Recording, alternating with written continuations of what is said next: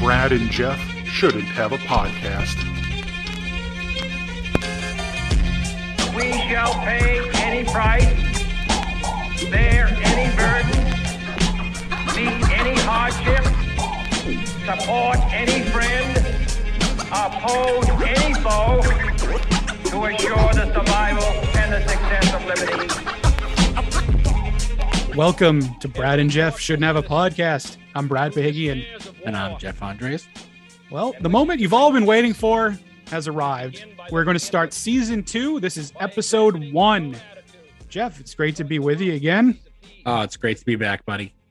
Little housekeeping here. So we're going to have more of an informal schedule. We're going to put out episodes maybe every 1 to 2 weeks, probably somewhere between the middle of the week to the end of the week as far as the release of said episodes.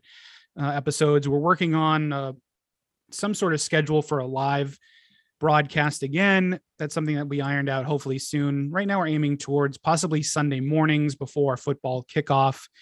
We're also looking for new sponsors for season 2. If you're interested in working with us, just reach out to us on Facebook. You can send us a private message on there, and we'd love to work with you. All right, let's get into it, Jeff. So absurd, moronic, and downright ridiculous. We're going to start right here at home in Boston, Massachusetts, where a high school used a party bus with stripper poles amid the bus driver shortage. So as a lot of you know at this point, the governor has enacted the National Guard to step in and drive school buses for a number of communities.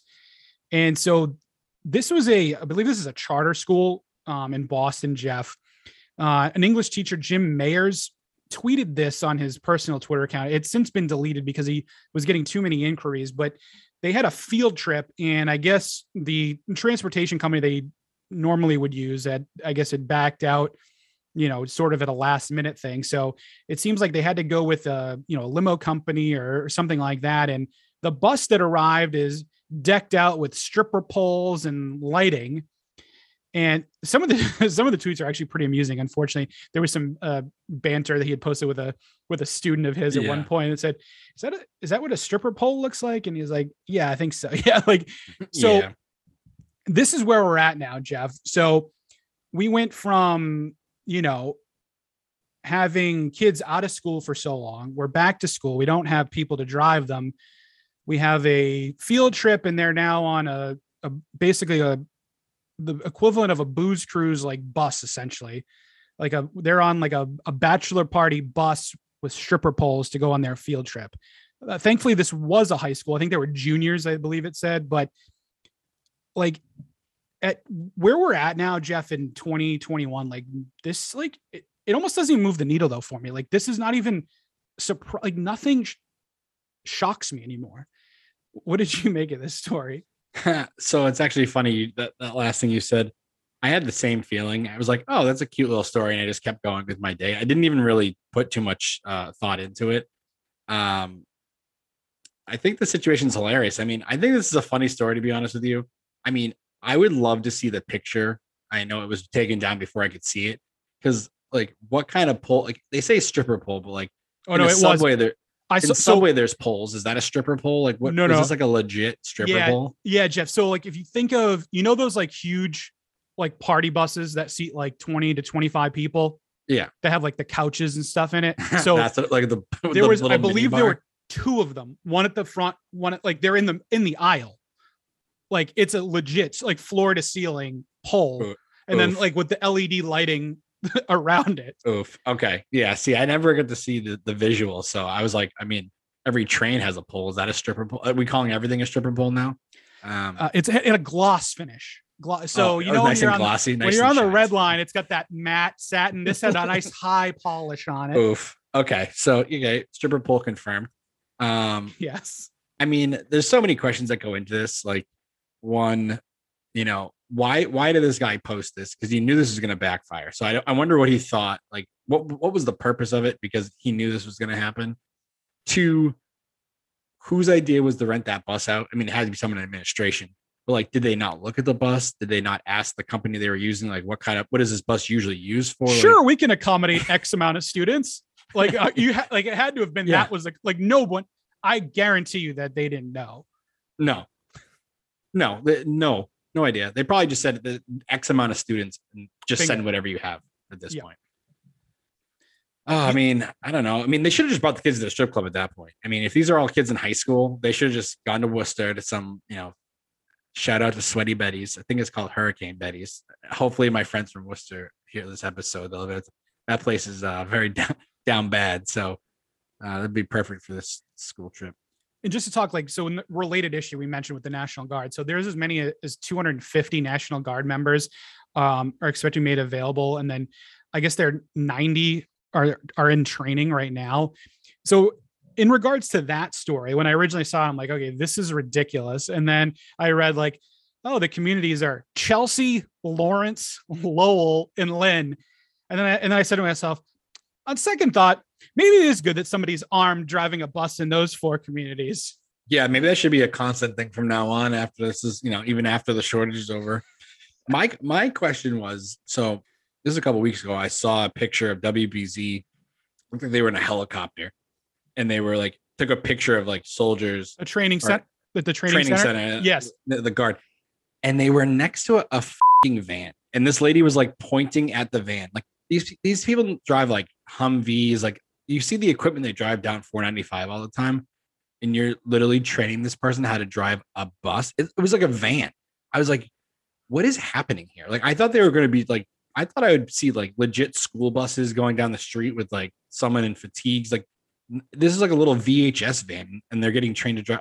It's like a bunch of old people go to the casino in. That's exact. It looks like the Bat Bus. It was like a smaller Bat Bus. I'm like, why did you enact them to drive a Bat Bus? They were in full uniform. So I got a kick out of it because I saw the MP armband on many of them. And I just said to you off air, I said, a lot of these places went from defund the police to military police driving your kids to school. Right. Oh my God. The kids must love it. I mean, I bet the kids get a kick out of it. I mean, they just definitely have something to talk about now. But it's people get back to work. I bet you they're paying you mad money. So all you people out there who say you can't find a job, I bet you'll get paid handsomely right now to be a bus driver. I feel bad though for the guardsmen because as you know, most of these people probably haven't been deployed in a while at this point. They all have day jobs, right? So can you imagine you signed up for the Guard, you wanted to protect your state, and serve your country as well. All of a sudden, you're at your construction job and the governor says that you have to leave your job to go drive kids to school. Yeah. God damn. And I can't imagine they're going to not catch much heat for it, I mean, guardsmen get enough heat for being guardsmen. And now they're school bus drivers. So, I mean, if they ever, do get deployed to an actual place, hopefully there's no war anytime soon, but you never know. I hope that these people aren't remembered for being school bus drivers. No, definitely not. It's the replacement officials. I remember they had some D3 officials, or they had some guy that was doing 7-on-7 football. It's all that's the equivalent you have here. It's you're over in, the Middle East and God knows where. And it's oh, where was your last deployment? I drove a school bus in Lawrence. I drove a stripper bus in Lawrence. Yeah, exactly. All right, let's move on to the Midwest. We'll do Indiana. So I'm going to read this headline and then I'm going to kind of elaborate because it's a little bit difficult to follow word for word here. So a woman was arrested after driving drunk to her husband's drunk driving crash, and she crashed into her husband's car at the scene. So just so we're clear here, this woman's husband got in a DUI accident or DUI situation where she was coming to see him. She arrives and then plows into his car. So this is 55-year-old Cheryl Ricketts. That's a quality white trash name. This is in Interstate 64, Posey County, Indiana, around 8:30 at night. So her husband is under the influence of alcohol. calls her to let her know what's going on. She shows up and plows into his car. Now, they were both trashed. So she had a blood alcohol of 0.22. Her husband, Donald, had a blood alcohol of 0.28. I'm going to read some of the details because this is also fantastic here. A preliminary investigation indicated that Donald Ricketts was driving north a short distance from his home when he veered into the southbound lane and struck the driver's side of a tractor trailer. He then allegedly contacted his wife to pick him up at the crash site. Jeff, this is a decent mugshot. She's definitely not a looker. What did you make of this situation? So, I mean, for the record, before I start this, because a little bit of cancel culture these days, I don't find it funny that people drive drunk. I think it's stupid. What I will say is I find it funny that your husband says, "Hey, I'm in an accident, come get me," and you're cocked. You probably know he's been drinking all day and you decide to get into a vehicle. And then the only reason they find out, well, they probably would have found out if once you got out of the car and smelled you, but you ram your vehicle into his, causing this whole thing. So the DUI is not funny, but the whole things around it was hilarious. And like you said, this lady looks like, I'm surprised they just said alcohol in her system. It looks like some meth might have been. Oh, we may have to wait for the maybe the blood test. I don't know if this was off of breathalyzer. We may have to wait for further testing to find out what other substances may have been in the system of the Ricketts family. It's great when you see there's a 3-car accident and 2/3 of the vehicles are from the same household. It's really quite impressive here. This is just such a Midwest thing. Oh yeah. I might catch some heat for that because I have some friends in the Midwest, but this just seems like such a Midwest thing, especially Indiana. If it wasn't Florida, my first guess, if you said, all right, it's not Florida, it's the Midwest. So Ohio is probably my first guess. And then I'm probably going Indiana second here. If you gave me a certain amount of hints, right? That's a good ranking. I would agree with that. Because I call Ohio the Florida of the Midwest. And so there's, Ohio is bad. Indiana, I don't know what the equivalent of Indiana is, like maybe like Alabama, maybe, or something like Arkansas. Ohio, the whole state of Ohio would be an absolute wreck if it wasn't for Ohio State pretending to be good for half a season and then plummeting. But if they had no Ohio State, it would be totally anarchy in that entire state. If you, Jeff, if you click on the press release from the Indiana State Police that's in here, it brings like her full mugshot, and I'll give her credit. It looks like she was wearing a seatbelt because she's got a huge burn mark right across her chest. So good for Cheryl for buckling up.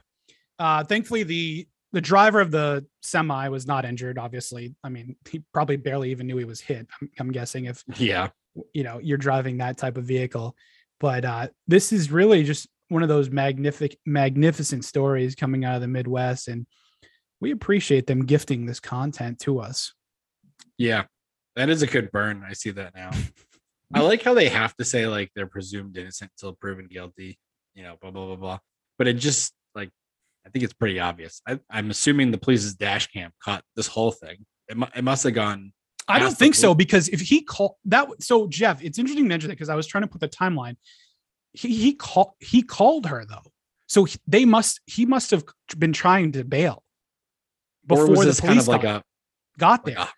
True. I was thinking more of it's like a podunk town, like, hey, call your wife and you can go home kind of thing. See, I don't think that's because he caused an accident, and this is on the interstate. Like this, the Indiana State Police were responding on like the highway. So my thought, I think this happened. His car is probably incapacitated from hitting a semi. Actually, it was, because actually it does say both. I read another article, both vehicles were totaled, it said. Oh.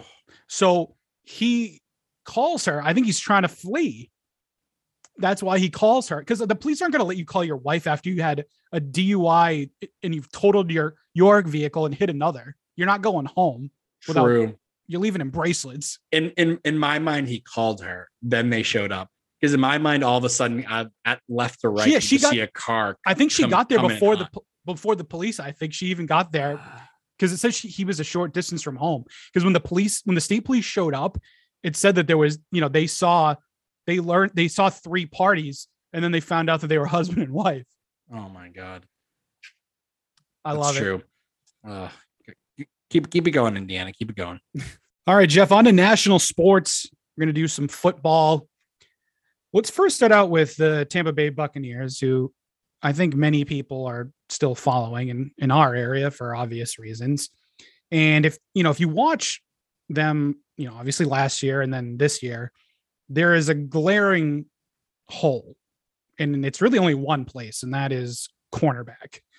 So there was a report the other day that was acknowledged indeed by the Bucs that they have reached out to cornerback Richard Sherman. Now, at face value, at first when I heard that, I'm like, oh, that's a no-brainer, because if you've watched what's happened so far, Sean Murphy Bunting like snapped his arm or whatever. That was disgusting. That was bad. And I think arguably he was probably their best corner because he could play inside and outside. And then they've then fallen to other injury issues with the other corners. So Carlton Davis had a hamstring, but like still played in the Atlanta game. And then Jamel Dean, I think, was also injured at some point as well. And so they basically at this point have guys that aren't even corners playing. Ross Cockrell is basically a safety and he's terrible. And then Mike Edwards is a safety and is playing. So when I saw like, oh, Richard Sherman, that's a no-brainer. Then I remembered that Richard Sherman had that complete and utter mental breakdown and quite frankly, probably shouldn't be playing football ever again.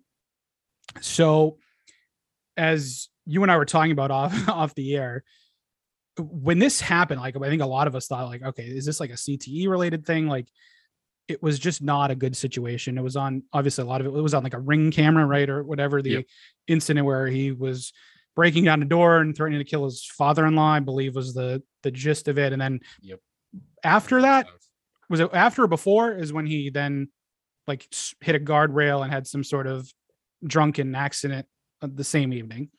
Yep. They found his car in like some parking lot. And then I think was he threatening to kill himself or something too? I think it was not good. Day.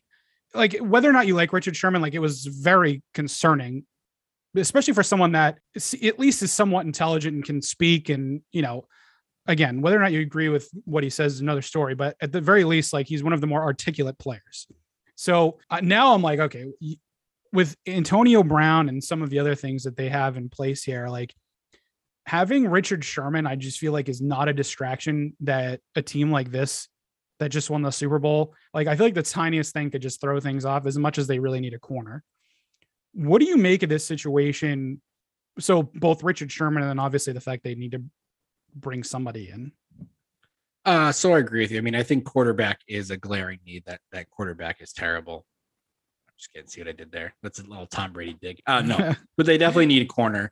I don't know. I mean, I get the idea of having Richard Sherman. Like he's not as fast as he was. Not. I mean, it wasn't a tough year last year, but like you could see things are different. Like he's older, So, I mean, the idea of bring him in would definitely fit a role, fit a hole, excuse me.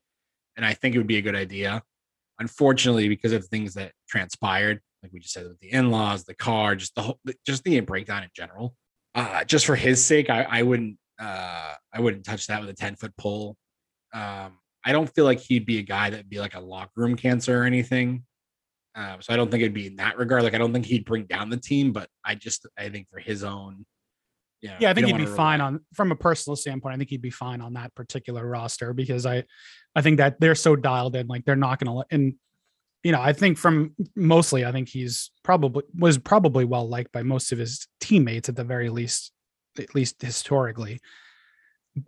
So what do they do though? If it's not, because clearly like if they're looking at Richard Sherman, they are clearly concerned with the position. Yeah. So like one thing I saw, like, I think it was right before the season started, the Houston traded Bradley Roby to the Saints for like a 3rd round pick. And I don't, I assume they didn't want to pay that, but I don't know how they patch this up though at this juncture. We're going into week 3 here. So what, like if you, let's say like they're matching up again against the Chiefs in the Super Bowl, right? Yep. How do you make that work again? Well, if we wait a couple of weeks, a guy named Stefan Gilmore, excuse me, might be available. I know Belichick. I think it'd be a cold day in hell before Bill. Yeah. Bill would literally kill Stephon Gilmore before he would trade him to the Bucks. I think. I mean, it's hard to say what they can. I mean, they're gonna have to obviously make a trade. I mean, that's pretty apparent. I think you're gonna be picking up people off the scrap heap, personally. I mean to be effective. Like I remember back. I know this is so long ago. I'm like, oh, football's changed, but like I remember when we used to just like constantly for years, the Patriots would pick up Hank Poteet at some construction site in New York, and like 3 days later he'd be playing. Like I'm not saying he was an all-pro cornerback or anything, but like he was pretty. I would say he was pretty serviceable. And there's other cases of other teams doing the same thing, and I feel like you don't see that as much anymore, unless I'm just forgetting someone. But Richard Sherman's only 33, by the way, which is surprising. I thought he was older. Really? Yeah, I knew he's like mid there. I thought he was 35, to be honest. But no, sorry. He said he wanted to play till he was 35. Yeah, I wouldn't go to Richard Sherman. Me personally, like I think he's kind of a douche. Like, oh yeah, no doubt. But I think there's no denying that the man can play, and I still think he's got. Well, let's put this. He definitely can help that team. Oh, 100%. Like I said, I mean, I don't like him personally. I mean, he doesn't do a lot of off the field. Like, there's a man behind like the helmet in his case. So I've actually been coming around to him more recently, even before this incident. But like, you read about his charitable donations. I remember he went to like, with Marshawn Lynch, like hand out turkeys and stuff. So like, he is a good guy. Like, he is like off the field. Like, he has this persona as like this like arrogant person. Mm-hmm. So I wish the best for him. I mean, it would be good to see him again. Just as a football fan alone, I would love to see Richard Sherman again. But I think for health reasons, like I think it's not. It's the word I'm thinking of. I don't think it's even really right at this point for the Bucs to even be calling him. Like, unless something's changed drastically and like he's been, something behind the scenes where like doctors were involved and said he's good to go. Like, I think they would have to be, right. Like, so I think from reality, maybe it was maybe he needed to be on medicine for something mental. Maybe it's not CT. Maybe it's like some mental disorder. Like I don't know, but I just don't. I mean, I would hope they would do their due diligence just for his sake, and not just throw him out there to. I'll tell you what, that team would be even like, it's already like appointment viewing as it is to watch the Bucs. Like throwing Richard Sherman on that team just makes it even more interesting. Well, exactly. I mean, it's about ratings too. I mean, they want football. They've already increased. Did you see how much they've increased the value of that team basically since Brady's already joined them? They've increased it by like $500 million. $500 million, right? Yeah. So I know, I mean, and like, let's be honest, we've heard plenty of stories of players saying it's all about money. They don't really care about us, blah, blah, blah. That's what worries me about this. Like, they're not actually looking at his health. They're just looking at what they need to go for a two-peat. So I hope they just do the right thing, go off the scrap heap. I mean, you have a stacked offense. Just keep scoring the points, like figure out something else. Leave the guy alone unless for some reason he was cleared. Staying with the injury topic, Jeff, it seemed like there was almost a record amount of key injuries just after week 2 this past week. In particular, it seemed like quite a few quarterbacks and other notable players. We're recording right now during the Carolina and Houston game, and Davis Mills is starting for Tyrod Taylor. In this game, Tyrod Taylor, I believe, is out for at least 3. The new IR is 3 weeks now, so 3 weeks, yep. He'll miss at least that amount of game. So Davis Mills, I think what they take him was that the 4th round or so? Fourth round. Or 5th. And so Davis Mills didn't play too much at Stanford. That was somebody that was, was linked to the Patriots potentially. I think we addressed that at length when we were trying to pick quarterbacks and all of that. But Carson Wentz, like, Jeff, if I told you that a player this past week sprained both ankles in the game, and I gave you one guess, Carson Wentz had to have been one of the top 2 answers, right? Oh yeah. That guy how brings Fragile to a new record. I wonder I How couldn't do you fathom. even say that straight face? Like, yeah, he has 2 sprains. Weren't they both high ankle sprains too, I believe? I don't. Like, it's funny that they were even By the way, same. he had ankle surgery this summer. Most of the summer, he was rehabbing from an ankle injury. Yeah, because he wasn't even expected to start the season at one point. He was supposed to be out for the first couple weeks. I think for a while they didn't think they were going to have him or Quentin Nelson to start the season, and turns out they somehow miraculously did. But you think he's actually has 2 sprint? I don't know. We don't want to have to dive. Nothing surprises me with Carson Wentz anymore. Like nothing. Like, is he like frat? Do you think he's rattled or something? And they like some PR guys like, yep, double sprained ankles. Because it just sounds ridiculous though. Like when that's what I'm saying. How does that happen? I don't. Well, we need any doctors that watch this. Can you please message me or Brad? Have you ever seen the double? It couldn't happen on the same play, right? Was he jumping? What was he? Was he doing bunny hops? And like, I don't. So let's move on to some other quarterbacks because another fragile quarterback, Tua Tagovailoa, is also out. He got smoked. I was gonna say, at least Tua, like when I saw that, I'm like, all right, get the stretcher out. Yeah. You're lucky to not plan a funeral for him. He earned that one. But I do feel bad. Like they got to protect. So you already knew you had to protect him. And that's an issue for them. And clearly is going to be an issue and so Tua has a similar reputation at least in the NFL, like Wentz says about being fragile. But I mean, I think you and I both would have been getting scraped up too after that one. So yeah, I think he has a cracked rib, I think is what ended up happening, I think. Yeah. And that was like, in my mind, that was like best case scenario. Oh yeah. I thought it was going to be I thought it was a Drew Bledsoe situation. I thought there was going to be some lungs. Yeah. They're going to have to be issues, draining some fluid out of the chest cavity. Yeah, exactly. I thought it when I saw that hit live, I thought best case, that was the, like, so I sent that to a bunch. I saw it on Twitter, like the video cut, and I was like sending it to me. Yeah, the video cut, the one you sent me. I was like, oh, when you look at that like over and over, it's like best case this dude's lungs punctured, but luckily he survived and he escaped with less. But so he's going to miss some time. So old friend Jacoby Brissett will be taking over there. Andy Dalton is hurt, and I feel like he's been hurt a bunch of times also. That might be best case scenario, to be honest with you.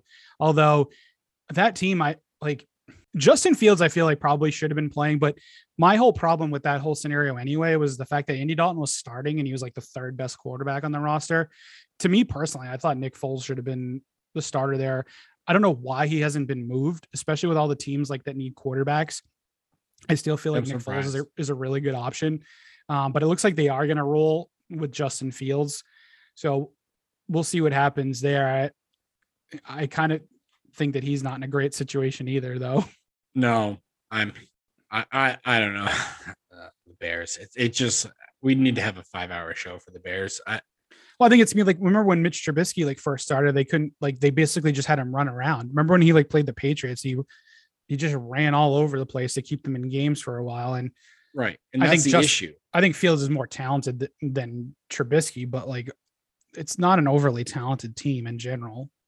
No, I mean, I don't really think Justin Fields should be starting. I mean, I'm kind of old school when it comes to rookie quarterback should sit there for a year and learn. Cause I don't know. I just feel like, I know every year we get hyped up about some quarterback and they become just a schlub. And it's probably because they're on a shitty team like the Jets or the Bears or, Jags. You can insert a million teams in this. Yep. I almost said the no word, the football team. I almost called them the other name I can't say. But I just what happened to the day where they just sit there and learn for a year so they know what to do? And I don't even Patriot situation. I hated Cam Newton, so I'm okay with Mac Jones starting. But in best case scenario, I would have had the Patriots trade for someone like Nick Foles and have Mac Jones sit there for a year. Jarrett Stidham wasn't cripple.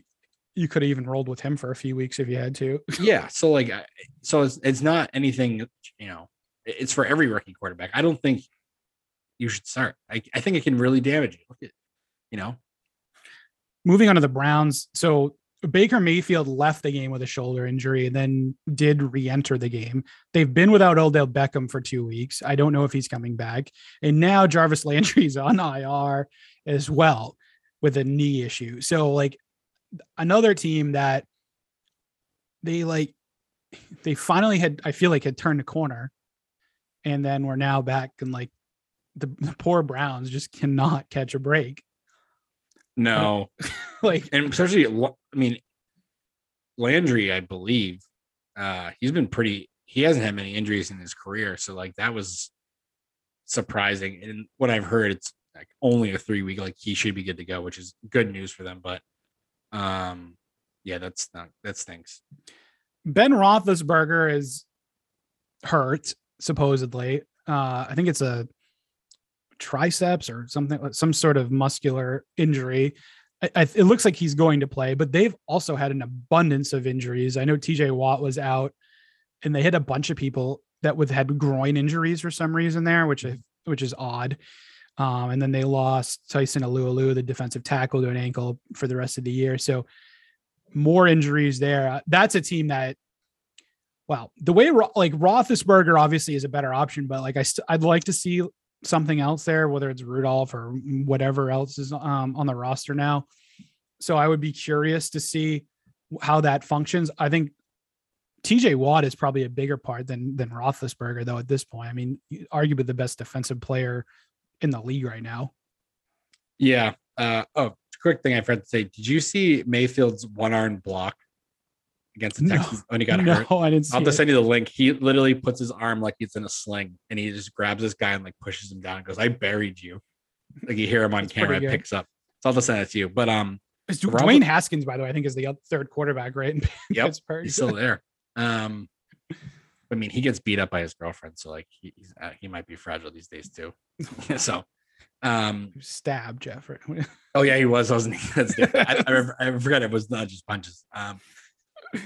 The Roethlisberger thing, that one was like kind of, I mean, he's older. He's always had injuries. I mean, going back to Miami, Ohio and stuff, you know, like he was banged up.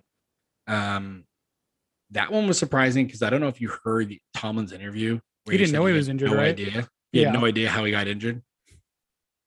So like, were you hiding it? Like, is it real? Like, I mean, for whatever you want to say about Tomlin, he's usually very dialed into the team. He might not be the best coach in the world, but he usually has the locker room and stuff. So that was very weird. Like, oh yeah, I don't know how he got it. So that's a team that cannot afford to get injured. Deontay Johnson got hurt in that game too. I don't know what the situation is. And that was the same game too, that was interesting. Trey Turner got ejected because somebody like spit in his face and then he like flipped out. Oh yeah. Which I don't blame him, but they already have a ton of guys banged. Isn't Joe Hayden hurt too? They have like a bunch of people. He's not for I think we covered the quarterbacks, but like just also I think like Amari Cooper is hurt. I don't know if he's playing. There's a lot. There's just so many big time players. Bradley Chubb, defensive end for the Broncos. Dalvin Cook limped off in the fourth quarter. He's had perpetual ankle issues. He still usually plays, but like he's always limping around. There's just a growing amount of injuries, I feel like, Jeff, over the last few years. And, you know, I don't know what to attribute that to. Do you think it's less because they have less contact now? They have less training camp and all of that. Do you think that plays into some of this? So I was going to ask you that question as well, because in my thought process, so also the 49ers have no running back. So just I'll throw that in there too. Like the top 4 are hurt. Yeah, they're in trouble. I was thinking that myself because, like you said, injuries have definitely been on the rise the last couple of years, but I feel like this week just seems like way more. Just maybe it's just the names, but it seems like this is like one of the worst weeks in a couple of years. But I agree that the last couple of years have been bad. I don't know what it is. I mean, I think the contact definitely plays a role in it. I think this year maybe the 3 preseason games for most teams, because they had a lot of time off. Because I mean, as much as you had guys away for a while. Yeah, I mean, as much as it sucks for millionaires get hit, I mean, there's no way to build up everything to get smacked in the mouth by not your teammate, but someone that actually wants to inflict pain on you. It's a little different getting tackled by a teammate, some guy that's trying to make a roster and wants to sever you in half. So we've come a long way from 2-a-day full contact. Yeah. And I mean, I 90s, think that's a big thing. I mean, you can do all the strength training and all that, but like, it doesn't matter when it does matter. I shouldn't say that. That matters coming into the game, but you getting hit, how you get hit, how you fall, like those things really. And like this preseason, like I watched a couple of games that weren't Patriots, like, that were on, like Amazon or something. Sure. And like, I mean, the best players on the teams, like they weren't playing. They didn't play at all. They maybe played a half of the first game. They didn't play the second or the third. And then they had 2 weeks off and then they're right into game action. It just, I mean, I like the 3 weeks preseason because like I just want football to start, but I think I'm on team 4 games again because like I hated the 2 week gap. I think it's going to hurt the play on the field, at least in the beginning of the year, because they're going to be, so I saved the best for last, Jeff, is the Las Vegas Raiders. So Derek Carr, another quarterback, he's questionable. It looks like he's going to go. But the reason I bring this up is because I really just want to see Nathan Peterman back on the field again. And that is the only other quarterback on their roster. So it's Derek Carr and Nathan Peterman. And Nathan Peterman has just been like a running joke, especially between me and my brother for like a long time. And so another team that has injury issues. So Mariota is on IR as well. Somehow he injured a quad before the year even started. They also had issues again. So Reggie Incognito was out, I believe, last week. He's their starting left guard. Alex Leatherwood got hurt, their rookie Alabama tackle, tackle, right? And then Jermaine Illuminor, by the way, is their starting right guard. So that just tells you as it is how kind of thin things are. Josh Jacobs missed the game. Like they have some issues. They have some major issues. I don't know how Nathan Peterman's still in the league. He must have some pictures of someone. Gruden likes him a lot for like now listen, it couldn't have been any worse than when he was in Buffalo. Wasn't it like his debut? Didn't he throw 4 picks in like the first half of his first game or whatever? Like you literally can't get any worse than that. No, I guess the sky's the limit after that. But yeah, I want to see Peterman play. I think he should play. I don't hope Carr gets hurt, but I hope Peterman gets in at some point.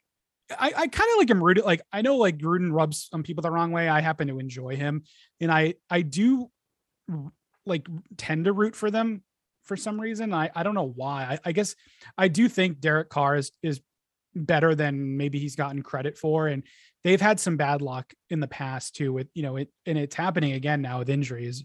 But they've had some people come out of the woodwork and kind of it was Brian Edwards, the receiver, had a pretty good game that week, the win against Baltimore, and then Henry Ruggs finally showed up last week. So, and then Darren Waller is a top 3 tight end in football. So they have something. They get to protect the quarterback. That's the main thing I think for them. Yeah, I mean, so just quickly, I like Jay Gruden as well. Where is Jay? I don't know where Jay Gruden is these days, by the way. I'll have to look it up for we'll get back to that. I think he's a coordinator somewhere. I like John Gruden. I think you like him, and I'm probably why I like him too, because he's like one of the last like old school quarterbacks. Jeez, you tell this is episode 1. He's one of the last true coaches there, like those hard nosed. Like you hear stories about him. Like everyone, I suggest they go back to way back in the day when he was the Tampa coach, about the Chris Sims situation. That was hilarious. When Chris Sims got married, went on vacation, told Gruden about it. He was going to be gone for 2 weeks, and like 5 days in, Gruden was blowing up his phone while he was in Italy and told him to get his ass back because they had stuff to do. It's just like, it was so funny. But yeah. Brother Jay is unemployed, by the way, after the Jaguars cleaned house last year. So if anyone needs an offensive coordinator, Jay Gruden is available. On to local sports. We're going to start with the Bruins, but I really don't have too much to talk about, but I did want to mention, because this happened back on August 23rd when we were on our hiatus of recording. Former Bruin Jimmy Hayes passed away suddenly and tragically on the 23rd of August. And I wanted to mention that because Jimmy meant a great deal to Boston and Dorchester neighborhood in particular, and he also played at Boston College, played for the Bruins. And, his death and him as a person, I know impacted a lot of people. And I wanted to just mention that. And the other day, his family had submitted a thank you letter, and I just wanted to read an excerpt from that. It was very well written and very impactful. And I just want to mention just a real piece of this. It said, first and foremost, the outpouring of love from neighbors and friends, sending words of comfort, food, etc., checking on us daily and offering support still continue today. Our Dorchester community is a community unlike any other anywhere. It is in times of tragedy and crisis when Dorchester rallies in a unique way to take any possible burden off the shoulders of the hurting. Our family is in awe of how relatives, friends, neighbors, former teammates, and many, many others reached out to tell us stories of Jimmy's kindness, generosity, and friendly wit. Even complete strangers shared stories of how Jimmy impacted their lives and changed them for the better. End quote. So Jeff, I know Jimmy will be greatly missed in the community, locally, also the hockey community. There were players that not on the Bruins that also I know had showed up, including PK Subban. I know was there and some other people, but it just shows you, like, just down from like anybody in the neighborhood to people at the highest level of the NHL, Jimmy had an impact on. Did you have anything at all that you wanted to say about Jimmy? Well, brief. I mean, it obviously the condolences to his family, of course. I mean, it was a big shock. You broke the news to me that day that, he had passed. And even I know that, of course, for Dorchester itself, like he was the guy, but I think like his reach not only extended, not only was in Dorchester, but extended outside. I mean, I knew about him growing up. I mean, it was so cool, even, I mean, he's not that much, he's my age, but like to see someone from Boston, like he was like that, to see him on the Bruins and like where he came from, what he did. He was definitely an inspiration. And you hear the stories, you said PK Subban, there's a couple more of just the impact he made. So it was very, very sad. But it was a great way, I think, what we've heard, it was a great way to keep his legacy going. Cause no, he's no longer with us, but like he definitely made an impact on a lot of people's lives, for forever. So absolutely. It's good to hear. Just one last, so we'll get more into the Bruins in the coming weeks. So I just did want to mention training camp did start this past Tuesday. And so they have the rosters are available. You can check them out online, but it's still, I think, really early to even speculate on a lot of lineups and some of the new players and things like that. We'll get into that in the coming weeks. Mm-hmm. And in saying that, a similar situation for the Celtics. So I know the Celtics made some trades, they signed some people, but that situation is very fluid still. We still don't even know how the lineup's going to be configured. I don't even know if they're done yet either, Jeff. So we'll hold off on the Celtics for a couple of weeks as well.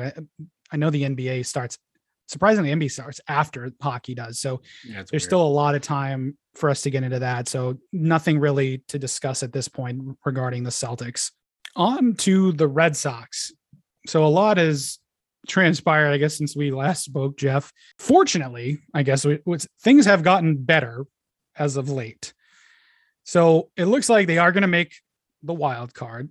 We have 6 games left is what we're looking at, right? We got 3 against New York, the Yankees, and then 3 against Baltimore. Right now, if the season ended today, it would be the Yankees at the Red Sox for the 1-game wild card. So they have the Red Sox as a 98.7% chance of making the postseason. So unless they have an absolute epic collapse here, it looks like they're going to win at least 90 games when they are going to the postseason, which in and of itself is amazing. Like when before the season started, Jeff, we were not very optimistic at all. No. And then they had that hot start where they were, the best team in baseball for a while. And then Chaim Bloom took a lot of criticism right after the trade deadline, including from people like myself.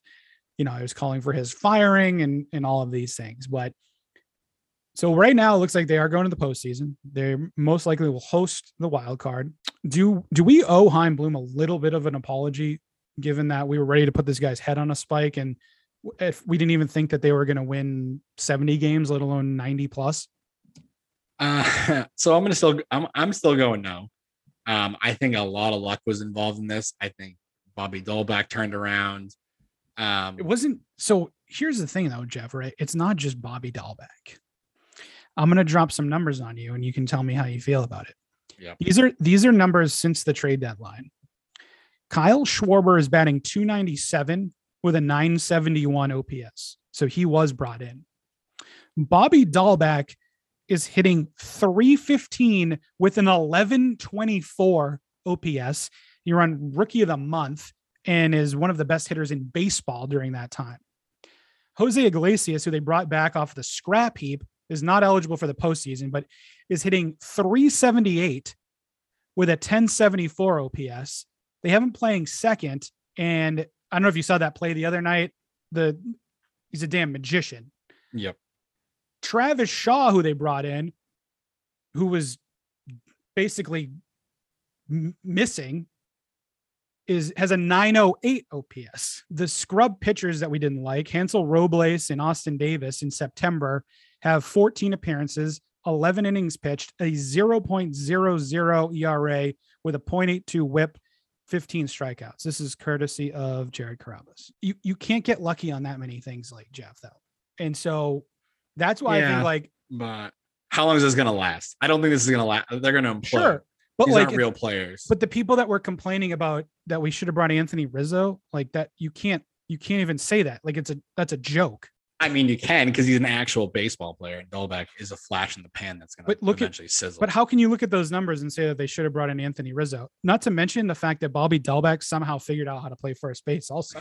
Yeah, I mean, I just which is even more impressive because Austin Davis and Robles sucked and blew when they first came here. Sure. So eventually they will suck and blow. They were free though. Like yeah, but see, the problem is with Chaim Bloom is he's so cheap, and like, yeah, you get these players that are flashing now. Like, you know, if you want Kyle Schwarber mashes. The problem with Kyle Schwarber was the fact that he didn't really have a position. Yeah, right? that was stupid. Why get a guy that doesn't have a position? Because then the other thing though, don't forget half the team had COVID. So the fact that they actually were able to sustain this winning streak or whatever you want to call it is a minor, and then patch it up with all these players. I feel like they deserve some credit. I don't know.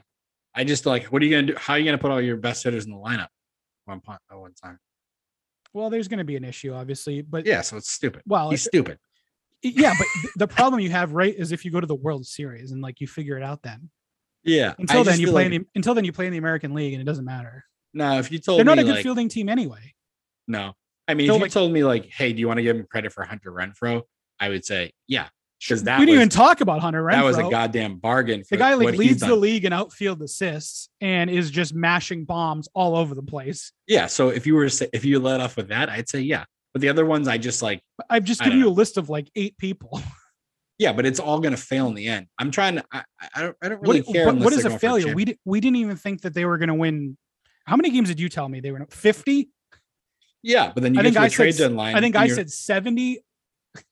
Yeah, but you get to the trade deadline, you're the best team in the league. You should have loaded up with actual real talent. But if you look, this trash you've done. Hold on though, it's trash though. What compared to what?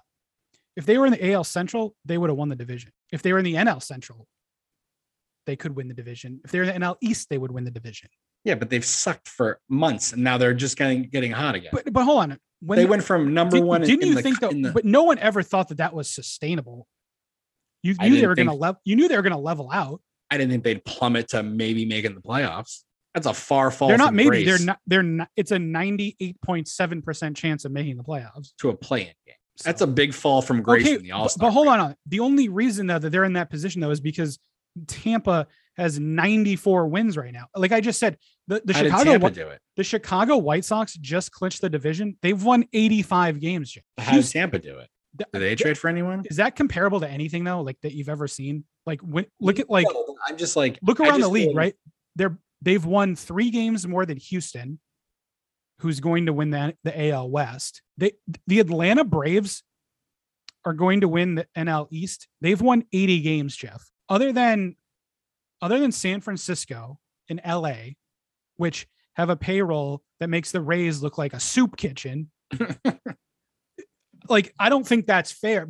Like, that is an anomaly. What the Rays have done like is going to be like in books. True. I So I don't feel know. like shouldn't we be if you're the Red Sox, right? How about look at the Yankees, right? They've won 2 games less than you, and you're probably going to host them. Isn't that a better comparison?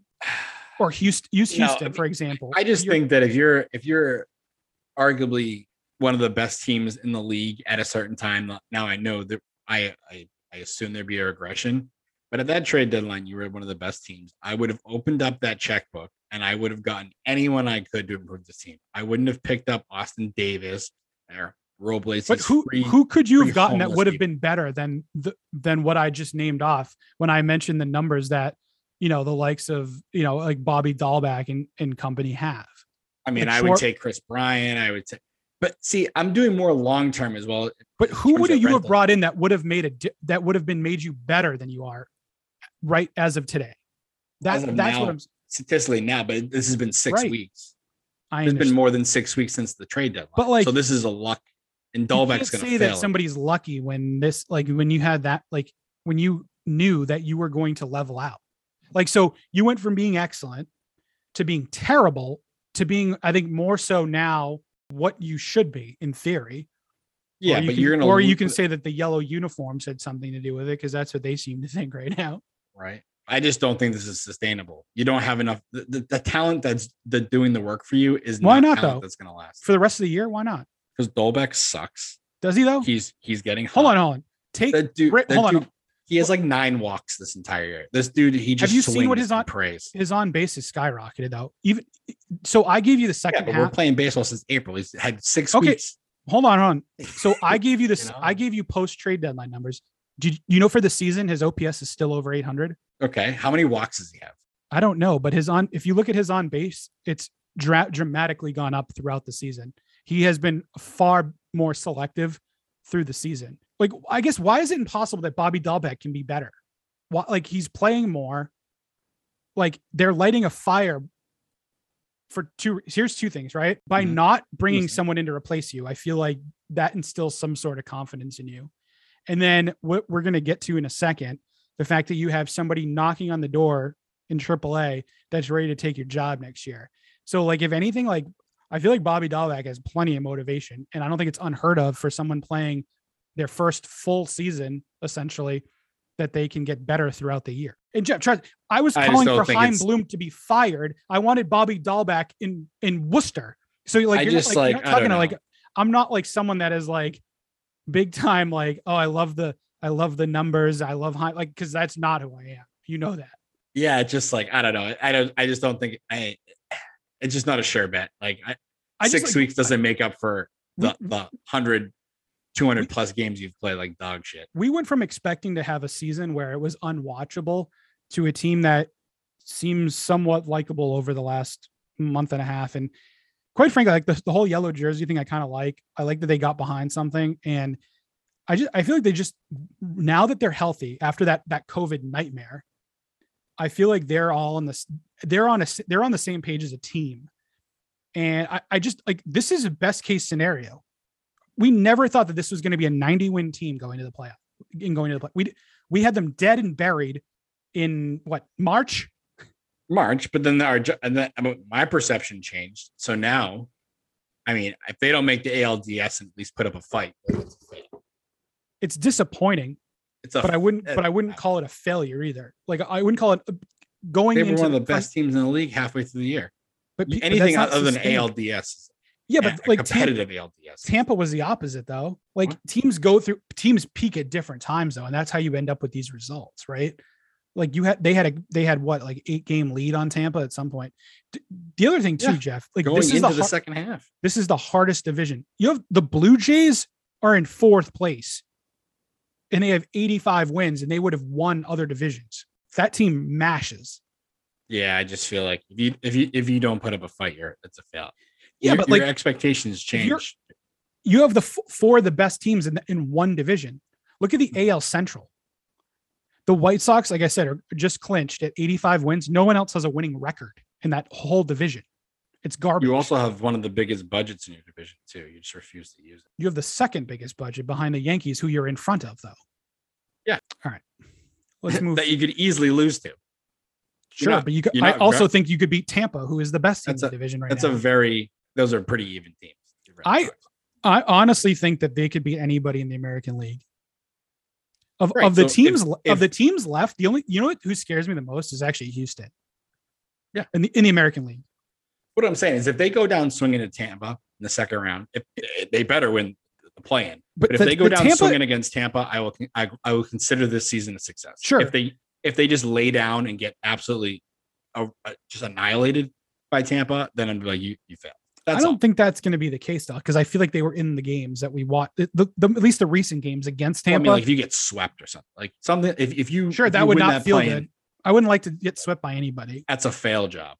I would agree. But if they put up a fight and lose, I would still. But I care. Like we went going into the season, we're like, this was going to be like background noise, like last season was. Like you do like chores around the house and the Red Sox game's on, and I couldn't even tell you any of these clowns that were coming out of the bullpen. Like I'm invested. I actually care.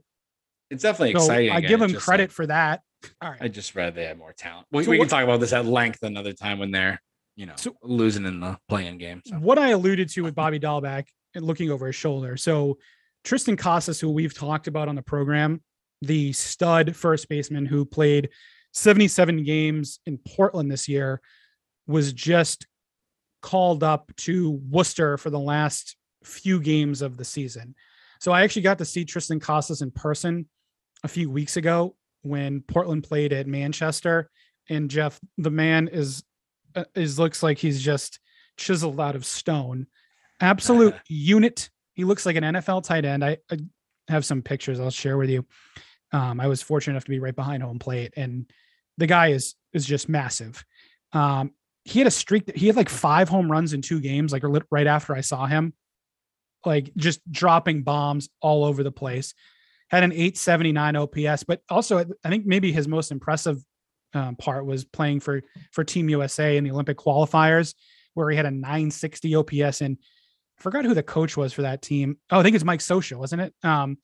Mike Scioscia, former Angels manager, had a lot of good things to say and was extremely impressed by Casas. And so you and I were just talking off the air about maybe selling high on Bobby Dahlbeck. The fact that Bobby's going to be 26 next year, I think, and probably is not, where he's at right now, you're not going to get any higher. And Casas seems to be, one of those guys that's going to be a surefire, major league player. So unfortunately, I don't think that Worcester is making the playoffs. It's a very odd, each minor league level has different playoffs and they're very peculiar the way they work. I don't think they are going to be in the playoffs, but they got him at least a few games in Worcester.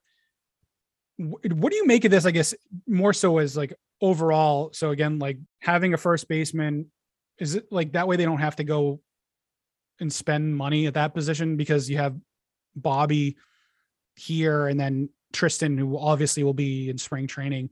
Do you think that gives them some flexibility for next year, not having to spend a boatload of money at first base, given how bad it was the first half of the season? Yeah. I mean, I think I heard this on the radio and it kind of made sense to me too. I think it gives them a little bit of roster flexibility, like depending on what avenue they want to go next year.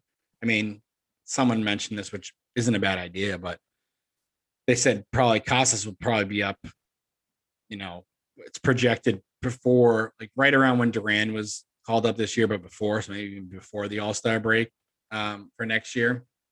So they were saying 2 or 3 months in. Yeah, maybe you can do something which I liked, because like as much as I talk shit about Dahlbeck, I see. I mean, he's an older, like young guy. Like this was his last shot, right? At 25 or what? Right now, this was his shot. And it's just like some of his errors make me just want to just throw my TV out the window as well. But someone brought this up. They say, because Devers is a dumpster fire at third base. Make Devers the DH. Swing Dahlbeck back to third because that's his natural position. I heard he was very good over there. And then Casas at first, if you're keeping Dahlbeck. I mean, that they would have some decisions to make. Get rid certainly of Kyle Schwarber figures into that as well, potentially. If you want him to be quite frankly, I'd rather have Schwarber than, because JD Martinez is definitely you're on borrowed time. Whatever you can get out of JD Martinez right now. Like, to be honest with you, I'm surprised that I thought this was going to be a lot worse than it was. That obviously last year was bad, but he was able to rebound a little bit, thankfully. But yeah, I think they're going to have some decisions to make in that regards. And I don't know if they're going to, I think the way that Schwarber's played, he'll probably price himself out of here unless they can unload JD Martinez. Is his opt out this year? The JD Martinez. So, and the way things have gone, I'm not sure if he's going to do that. I think originally, obviously that was the plan for him, and they would have been better off if he did opt out, quite frankly, but that's what's going to be interesting to see how that, but what you just said, I think certainly makes sense. And, if you have too many players, let's say that Costas lights it up in spring training and say Bobby's still, running strong, like selling high on Dahlbeck, certainly, best case scenario. Yeah. I mean, I agree. It's a good, hopefully JD does. I mean, I haven't liked him since like last year's like boohoo, I don't have my iPad kind of nonsense. It's like, dude, shut up. Like in his defense, everyone sucked last year. Yeah. And they did, but it's just like, oh, there's the play. It's like, come on. I was hoping the NL would do the DH rule. So maybe he'd have more teams to take him. So maybe if that happens, maybe he'll be a suitor to more teams. But I like the idea of Schwarber. I feel like he got a raw, him being injured coming over here, but like the dude smashes. Like I like you said, he probably hit his 30th home run or 29th and 30th home run last night, I believe. I don't even know why they're pitching to him. He's so hot at this point. Like that was insane. I would love to keep him. I like that Devers idea because like so you also have Renfroe. Like that's the other thing. You have he's up for arbitration though. So you have these guys that are just Renfroe. Like I feel like you just have a team full of like NFL linebackers and tight ends between the corner infielders and Renfroe. And then the other thing too that I feel like they have to get better though defensively next year. And that's part of the problem is because like Verdugo is not good in center field. Kike has been a pleasant surprise. Like I like Kike in center and obviously Renfroe and right. And then obviously then you have to have Verdugo play like that's their best probably lineup. But like, as you said, like you have some of these guys that just are butchers. Like, and at times like, wow, Schwarber probably was worse than Martinez. Although at this point in Martinez's career, I'm not sure how much left in his tank either from a defensive perspective. So I think that's going to be the most intriguing thing, I think, going into spring training is where you're going to play these people, because you still need, I think you need to get better defensively somehow. Oh, you definitely have to. I mean, there's certain things like you can if Devers keeps doing what Devers is doing, you can overlook his defensive deficiencies. Like if you're producing offensively, he's in the MVP category for a while, right? Right. So if you're producing in that level, I can that's why I think Dahlbeck pisses me off so much because for most of the year he was hitting like a clown and he was creating all these errors. So like there's a little leeway there. Like if you're doing enough on the offensive to kind of counteract that, I'm cool with it. I mean, like I said, I'd rather have Devers a DH and not have him play the field very often because I just don't think he'll ever figure it out to be consistent enough to me not to worry about him. But yeah, they have some decisions. Renfroe being up for arbitration is cool because you have him, you can get him back because, like I said earlier, like he is, in my opinion, has been the absolute steal of this entire Chaim Bloom. I will apologize because you and I hammered Hunter Renfroe pretty good.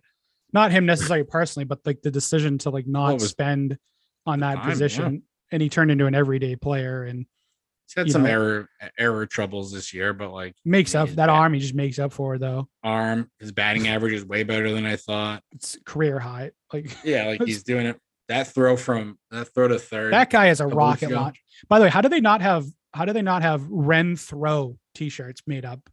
I tweeted that at Carabas a month ago. How do we not have Hunter Ren throw t-shirts? Because that's all right. That's what I want. All right. Enough about talking about next. Let's just ride this out, Jeff. We'll see where it goes. Let's get Sale locked in. Evaldi. Let's get Evaldi locked in. He's the truth. Eddie Rodriguez is the one to worry about. He's got his 5 ERA or whatever the hell it is right now. So they got to lock it down. By the way, this was brought up the other day. A few people speculated that potentially that Evaldi is the starter for the play-in game, which I don't hate, especially if it's at home. Oh, I would pick him. And then have Sale start game. I actually like that tactic. It's not terrible. And Evaldi's been very good this year. So We're talking about 1-game playoff. You need to win it. Like Chris Sale, for as good as he is regular season, is a terrible postseason pitcher. It's career wise. He's also had that. He was injured again, previously. But I mean, he won us the World Series when he came in and closed it out. But that's the other thing too. Let's say like you have to win that game, right? So you could even you're going to throw anything you can. Like, if Evaldi comes out, like at this point, like Matt Barnes has lost his job. He was terrible again last night. They brought him in with like a 10-run lead and he still couldn't close it out. Not that it was a save situation, but yeah, you're running a bunch of different people out the back end of the bullpen right now. If that game is tied or close, I mean, you could even bring Sale in at the end of that game if you had to. So I think it's gonna be interesting to see how they close this out. It'd be nice to take 2 out of 3 against New York and then 2 out of 3 in Baltimore, win both of those series and just kind of be locked in. Yeah. Start Evaldi. Dude's got ice in his veins. Never forget that Dodgers game. Oh, I love it. You'd hear him grunting it. Like he was just like, I can't believe he's an arm left after that. Every drop in that tank was spent. Definitely. Wasn't worth the money, he's earned his contract. Absolutely. Now he has, but like in the beginning, it was a little bit like, ooh, but yeah. Let's get on to the Patriots. It's been a while again. Like I think the last time we talked was post draft. We did a live video. Mm-hmm. And so Cam's gone. Woohoo. Hey, listen, we've talked a lot about Cam Newton. We've had our opinions on Cam Newton, but do not forget that I said that I would not be surprised if Cam Newton was not here and that they were not worried. When you had a meltdown, Jeff, when they re-signed Cam Newton, I said, do not worry. He may not be here. I thought Bill was going to stick to his guns and just ride this sinking ship. So they should have won the Miami game. And quite frankly, they would have if it were not for the fumbling. But Mac, I would say, controlled that game very well. I had issues with some other things in that game. We won't really get into that. It's their first game. I'm not going to, kill them for it. Let's talk about the Jets game first, though. So they beat the Jets 25-6. Poor Zach Wilson threw 4 picks. They're going to ruin that poor young man. Mac, though, again, was very efficient, 22 of 30. Now, again, like the speculation right now, Jeff, is like, are they holding things back from Mac? Josh McDaniel said no. I think the biggest thing people saw on the trick play that he immediately had checked it down and not to Aguilar, who apparently was open in the end zone. But I really don't have too many critiques of Mac Jones in particular. With him, it seems like it's just some normal rookie mistakes. Whether it's like the intentional, and this week the intentional grounding, the week prior that weird backwards pass thing. But I feel like he's on track at this point. The running game looks good. I would say, well, Damian Harris looks good. Stevenson obviously sat this week. I thought they would have played Taylor more, but that they went heavy with James White. It looked excellent. You and I were worried a lot about James White last year, and I know personally he went through a lot, and I think a lot of us chalked it up to that. So it's nice to see him back. I don't have any complaints. So right now we're talking about pass protection and defense. I guess specifically from the Jets game, what did you make of that, and what are you concerned about as of right now? So the Jets game. So overall, I think I have no issues with Mac. It's Jones. hard, right? When you play someone that is a dumpster fire like that. Yeah. Right? So like Mac Jones in a nutshell, that game. Yeah, he didn't throw the ball downfield very much. I mean, there's that one throw. It looks like, I mean, he has no matter if it's stinking dump. I know people are like, oh, he doesn't throw the ball over 7 yards, whatever, that nonsense. Oh, they're definitely holding. He has like the second lowest is like yards in the air is like 3 something. Yeah. So like, yes, I mean, they're definitely holding it back. They're having him figure it out. I don't think the plan was for him to start week 1 when they drafted him. I think this is kind of on the fly kind of thing. I think he has a great command of the offense. You can tell he knows where things, like, for as much as his offensive line has let him down, he's extended plays by knowing what's going to happen. I can't tell you that if Cam Newton was the quarterback, he'd have any idea where the blitz was coming. Like a lot of these would have been sacks or rush jobs or something. So like picks. He seems to have a great grasp of not only defenses, but what's coming his way. He does with the best what he can. And the offensive line has been a joke. So can we just talk about that for a second? So I think that the problem here, there's a couple things, and I think it's kind of like a domino situation, right? So Trent Brown being injured and coming out of the lineup then causes other issues after that. So Trent Brown has, like, I think it's a calf, they're calling it. He's questionable this week. I don't know if he's going to play.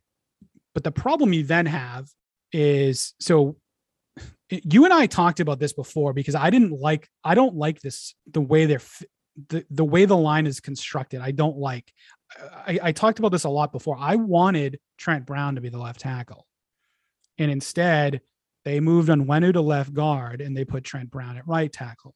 Now, obviously Trent Brown didn't play last week, but Isaiah Wynn was on the ground. I was gonna say, he was getting I don't know if he was digging for earthworms or what. Was the guy was on the ground. He looked like a playing toddler. Fucking Minecraft. That's what he was doing. His ass was always on that turf. And so I thought Durant was okay in the Miami game, but then they gave him the start in the Jets game. It was terrible. Haran was terrible. That's why Durant started the Jets game. They were both bad. Cajuste was back, but is still injured. And I think that's why they weren't comfortable throwing him, especially because it was against the Jets. They're like, we can just, make this work for now.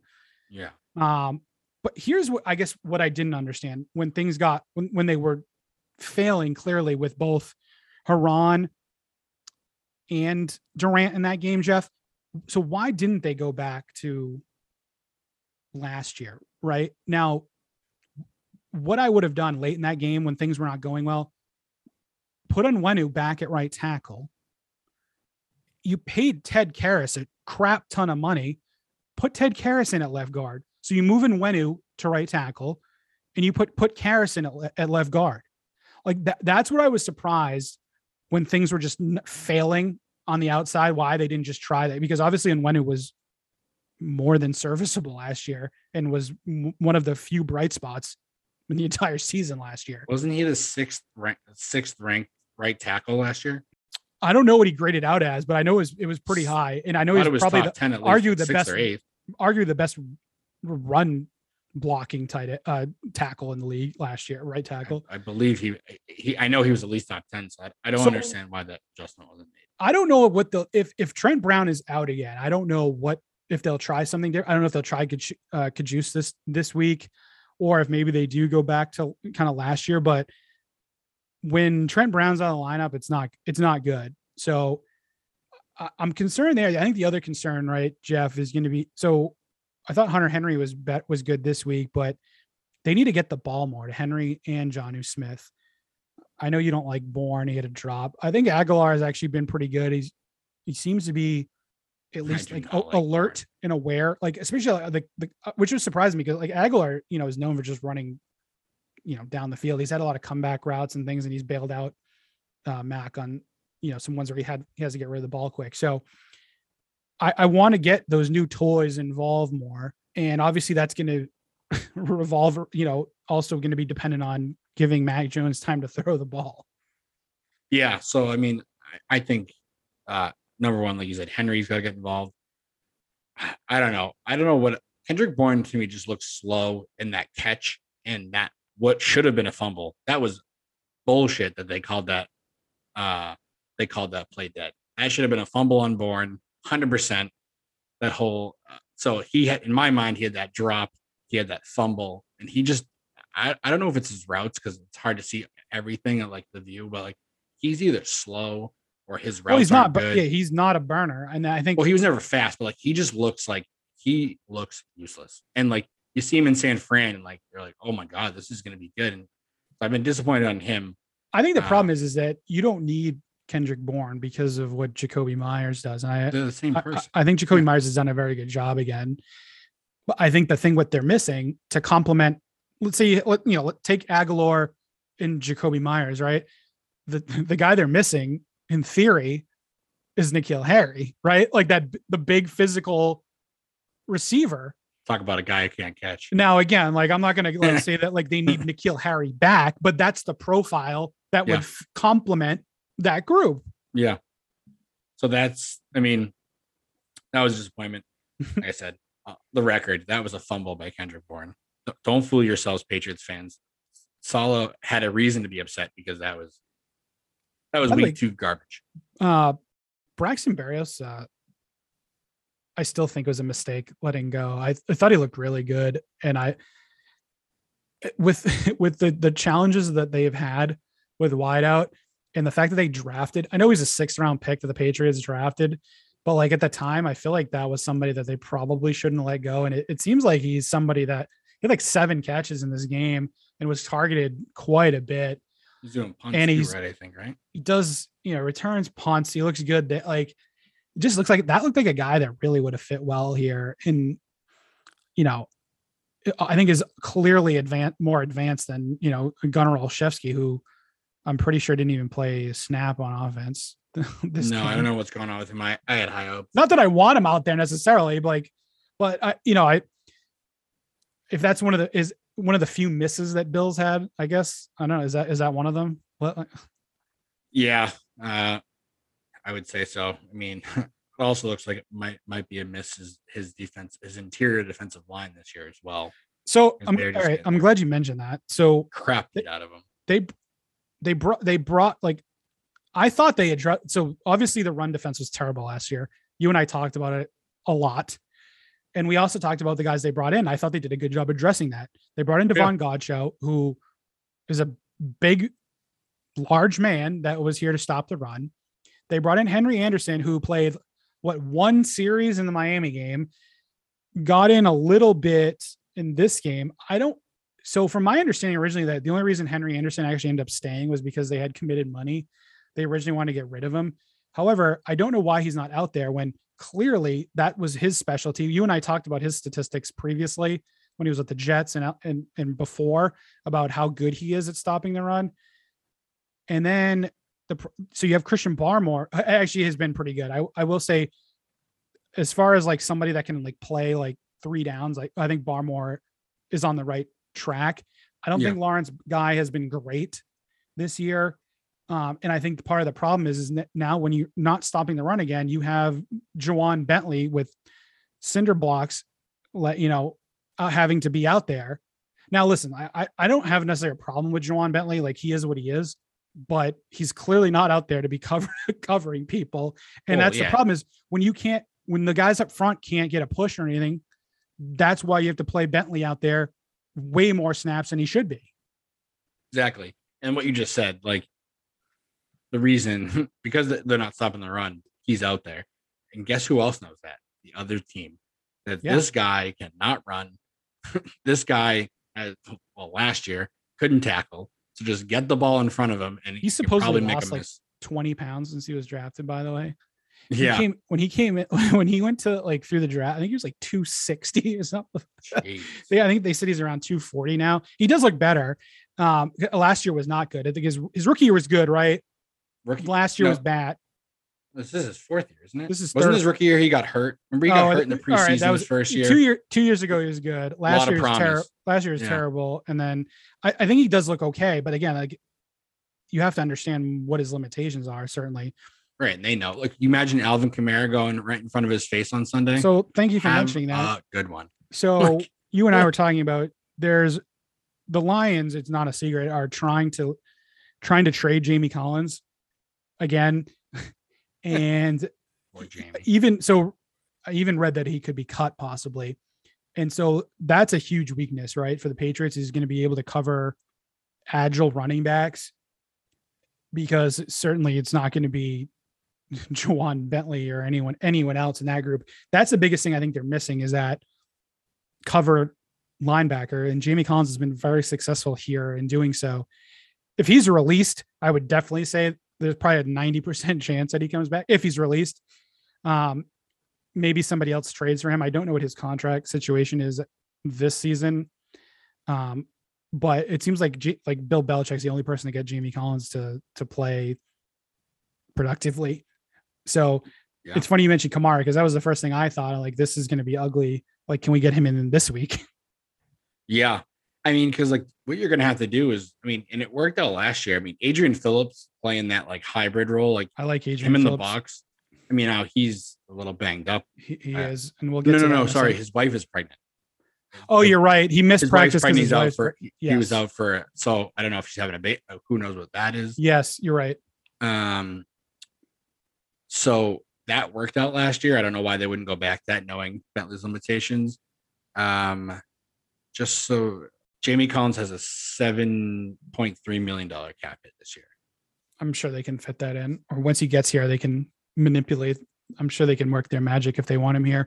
His next year is $9 million.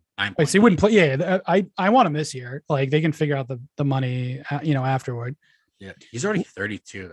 That's crazy to me. I feel like he's I know. still like 26 or something. That's crazy. He's one of those players that I feel like just haven't been there here long enough. But yeah, Let's, he put Adrian Phillips in the box. So let's move. Let's talk about the matchup then this weekend. So the Patriots are going to host the Saints at home at 1 p.m. this Sunday. Yours truly will be there in action. I will be there. So the Saints have had an interesting start to the year.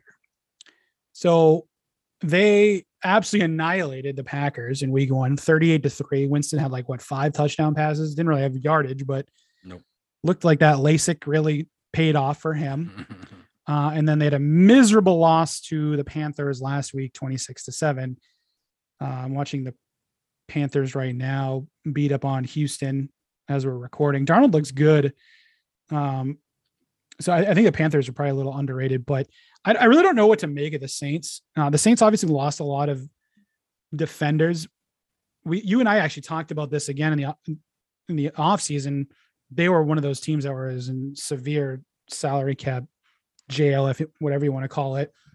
And so I don't think their defense is nearly as good as it was in the past few years. And then Michael Thomas is out again still. So I really don't know what to make of this, especially when you look at both of their games this year, they're completely different. I don't even think Kamara, didn't Winston have more rushing yards than Kamara last week in that loss? Yeah.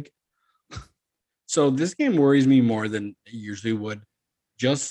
I know this is going to sound very stupid, but I mean, we have to realize that last week they did have 8 coaches out with that COVID thing. So it's way different when you have specialty coaches that aren't making the adjustments for their particular subgroup, and especially with a team, like you said, that was in. Was Marshawn Lattimore out last week too? Yep. I was just gonna say he was out. You had no coach. I think individual specialty coaches make an impact, especially on a team that doesn't have all the defensive weapons that this team previously had. So to go the other way though, don't you think that Bill Belichick is the type of coach that would just ruin Jameis Winston though? With his history of don't you think he's the type of guy that's a prime candidate for Bill to make throw picks again, or turn the ball over? Yeah. So I mean, the only thing with that, so I agree with you. The only issue is the Patriots are going to have to Mac Jones. They're going to have to let Mac Jones go. They're going to have to be super You're right. aggressive. They have to score points in this game. That's correct. I would agree with that. Because what the problem is, if the Saints get ahead, it's going to be the Kamara show, and you are not I'm sorry. It's had a slow start though. Yeah, but he's if not the best, I'd say top 3 best. I mean, his skill. I think he's the best running back in the league. I know that can be up for debate, but don't you? The other side of that though is even though you're having a bad game, don't you feel the best of the best though they take over the game? If you look at the numbers from last week where he was just invisible. I feel that's not the case if you're looking at some of the other top. I don't McCaffrey, just Kamara is also good in the passing game, and I just feel Kamara was just not available. Even last year, if you look at Dalvin Cook probably was, one of the best all around backs. And even with them losing, you get him the ball. And there's something about Alvin Kamara that has almost that Randy Moss, where he's just checked out if they're not in the game, if that makes sense. Yeah. I'm worried that so if let's say that the Saints are down by 2 scores, I feel that's game over for them. Could be, but we'll see. I mean, it's just some of the plays he's made, especially last year, where it looks like he's jogging and people are just missing him. if you can get him honed in, and maybe he fell victim to that coaching thing last week. Maybe this coach of theirs, their running backs coach, is such an impact on him that keeps him on the straight and narrow. Like, you don't know, but he has had a slow start. But I feel like someone with that ability won't stay slow for long. So I would just get ahead. And where are you? What like worries you other than like, so with obviously, as I mentioned, Michael Thomas is out. So like their leading receiver is Kamara. Like they don't have, like you have Deontay Harris, who has like 3 catches, Marquez Callaway, who has 3, Chris Hogan is there. Like they don't have much. They don't have much. Their biggest thing might be that little wind up toy. Was it Deontay Harris, the kid from Assumption College? Yep. He's like a Darren Sproles. I think was it Matt Slater that compared him to Darren Sproles? I saw. Yeah.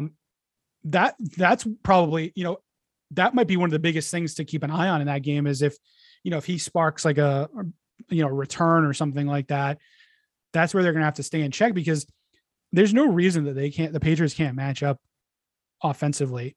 And again, like, as we talked about, like Kamara, you worry about, but like, if you bracket Kamara, it's with some sort of defense where you're, keeping him contained, like you're not afraid of any of these wide receivers or tight ends, or I don't even know who the tight ends are anymore on this team.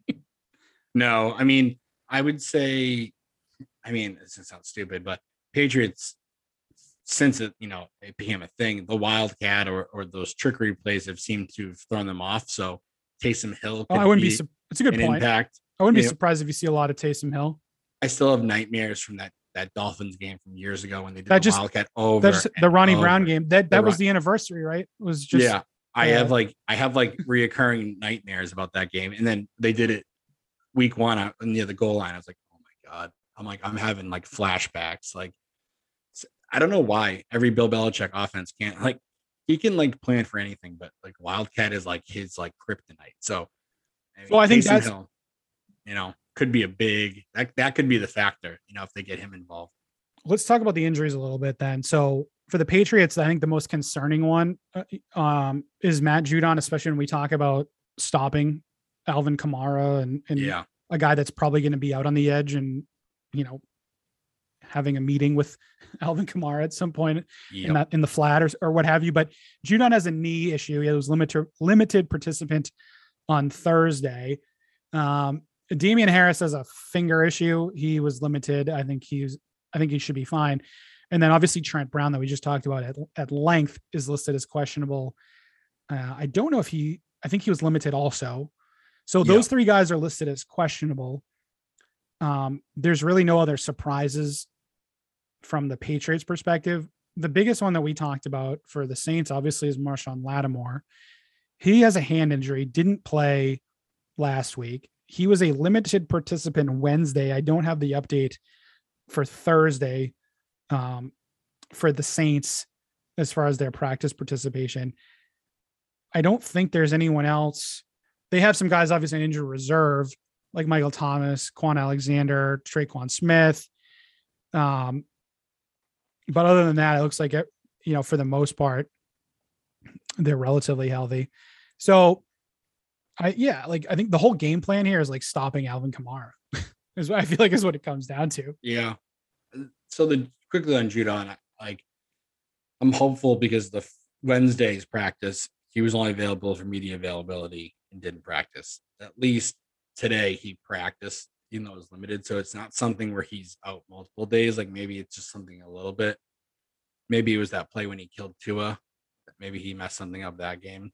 I don't know, but they need him. I mean, that guy, just not only his personality, like the things he said, like, criticize me if I mess up, just his overall play. Like they need someone like that on the field. So he's been one of the better defensive players so far, I would say this year. His motor never stops.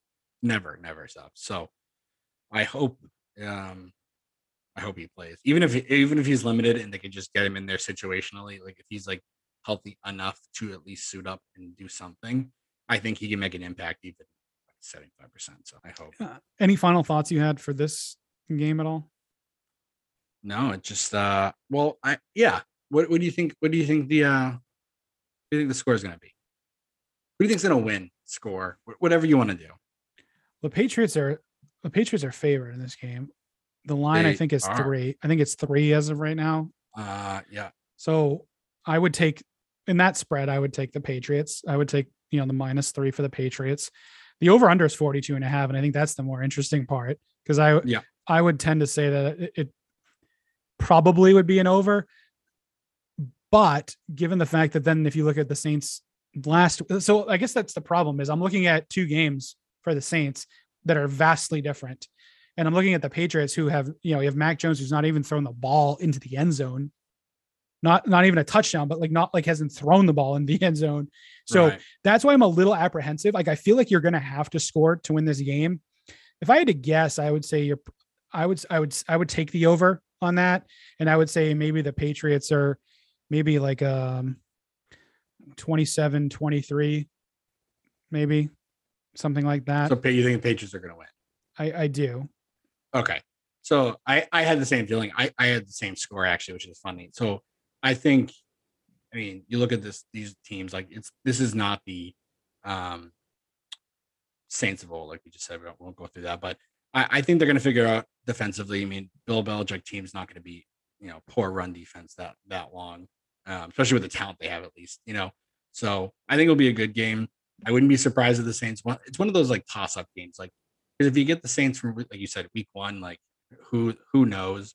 But like even the Saints, if you get the Saints in week 2, it'll be over by, any of the third. So I think it'll be a really good game.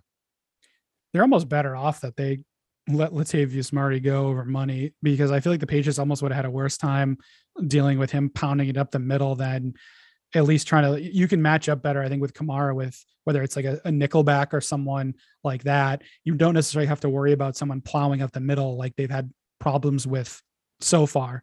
And, Latavius Murray actually looked pretty good with Baltimore. So that wasn't really about production. They just wanted him to take more money. That's how that, ended up happening. And so they have someone similar like that in build with Dwayne Washington, I believe is probably the primary backup to Kamara. So I think, that strangely might be an interesting matchup to see if New Orleans can run it up, inside. Yeah. Be interesting. It'd be a very good game for sure. All right. Wrapping some things up. I did want to mention, I know nobody cares about soccer, but I do want to mention the Revs because they're by far and away the best team in the MLS, and it's not even close. They've already clinched a playoff spot with many games left. They've also had a club record 18 wins this year. If you look at the MLS table, the standings, in like the point, like how far and away the Revs are, it's amazing. They're finding ways to win games. They had a great win. Carlos Gil scored, I think, in like the 92nd minute or so last night to win on just a ridiculous goal with short side. There's no angle, and like those players. I don't go too long, but Tajon Buchanan is going to be going overseas after this season. Between Buchanan, Heel, Bo, Buxa, Matt Turner, it's amazing what they've been able to accomplish. And so, they've been called the Buffalo Bills of the MLS with, with their 5 championship losses. They're in great position if they can stay healthy to make a deep run. And I would love nothing more than to see that happen. Jeff, final thoughts, rugby or otherwise? Did you have anything? By the way, they have a new coach, don't they? The Free Jacks. They do have a new coach. We can get into that another day. That's a story. But I want to say Revolution. I've been impressed with them too. I was going to say they're so ahead of everyone else. It looks like you're playing FIFA on easy when you look at that table. It's ridiculous. So it's hard to wrap your head around. Like, yeah, you think you're looking at like a joke website. It's even me, the casual Revs fan, has been very impressed. So I'm excited. Like, I'll be watching more games than I have been. So that's exciting. And to tell everyone about a sport they care even less about than soccer. The LA Giltinis, who is the newest team in Major League Rugby, they won the championship. So like I said, no one cares, but season 2 is coming soon. And then I guess we'll dive in more into the rugby stuff a little bit later. Let's get through football. We get to get out to more. So I've been to a few Revs games this season. We did not make it to a Free Jacks game, but we need to get there. By the way, I almost forgot. The Massachusetts Pirates won the IFL championship. So that is your champion. I watched this game streamed online. It was crazy. It went to overtime by the Garrett Hartley. Yes, that Garrett Hartley, who is a fat slob now. He looked like the guy ate Garrett Hartley that they sent out there, but won the game in overtime. And so they actually had some parade of something in Worcester, I think, the other day, or it's coming up. They play the DCU, right? They do, yes. And so I guess they had some sort of gathering in Worcester to celebrate that. But there's a Massachusetts championship for you. Yep, we just keep winning. All right. Finishing up. Thank you, everyone, for sticking with us. I know we were on a hiatus for the summer there. We're back in some capacity here. We are still looking for sponsors, as I mentioned. So if you're interested, just reach out to us on Facebook. We'd love to hear from you. If you have any other feedback as well, get at us. We love hearing from people. And then Jeff and I are going to work on some sort of live broadcast. Those are great because everyone really has been great at participating in those, and we have a fun time. Jeff, thanks for being with me. It's great to be back here with you. Glad to be back. Everyone was chirping at me when you're going to start again. So here we are. You're stuck with us again. So everyone just buckle up, and good to be back. That was episode 1 of season 2. Thanks everyone for listening. Have a great day. See ya. Wouldn't you like to get away?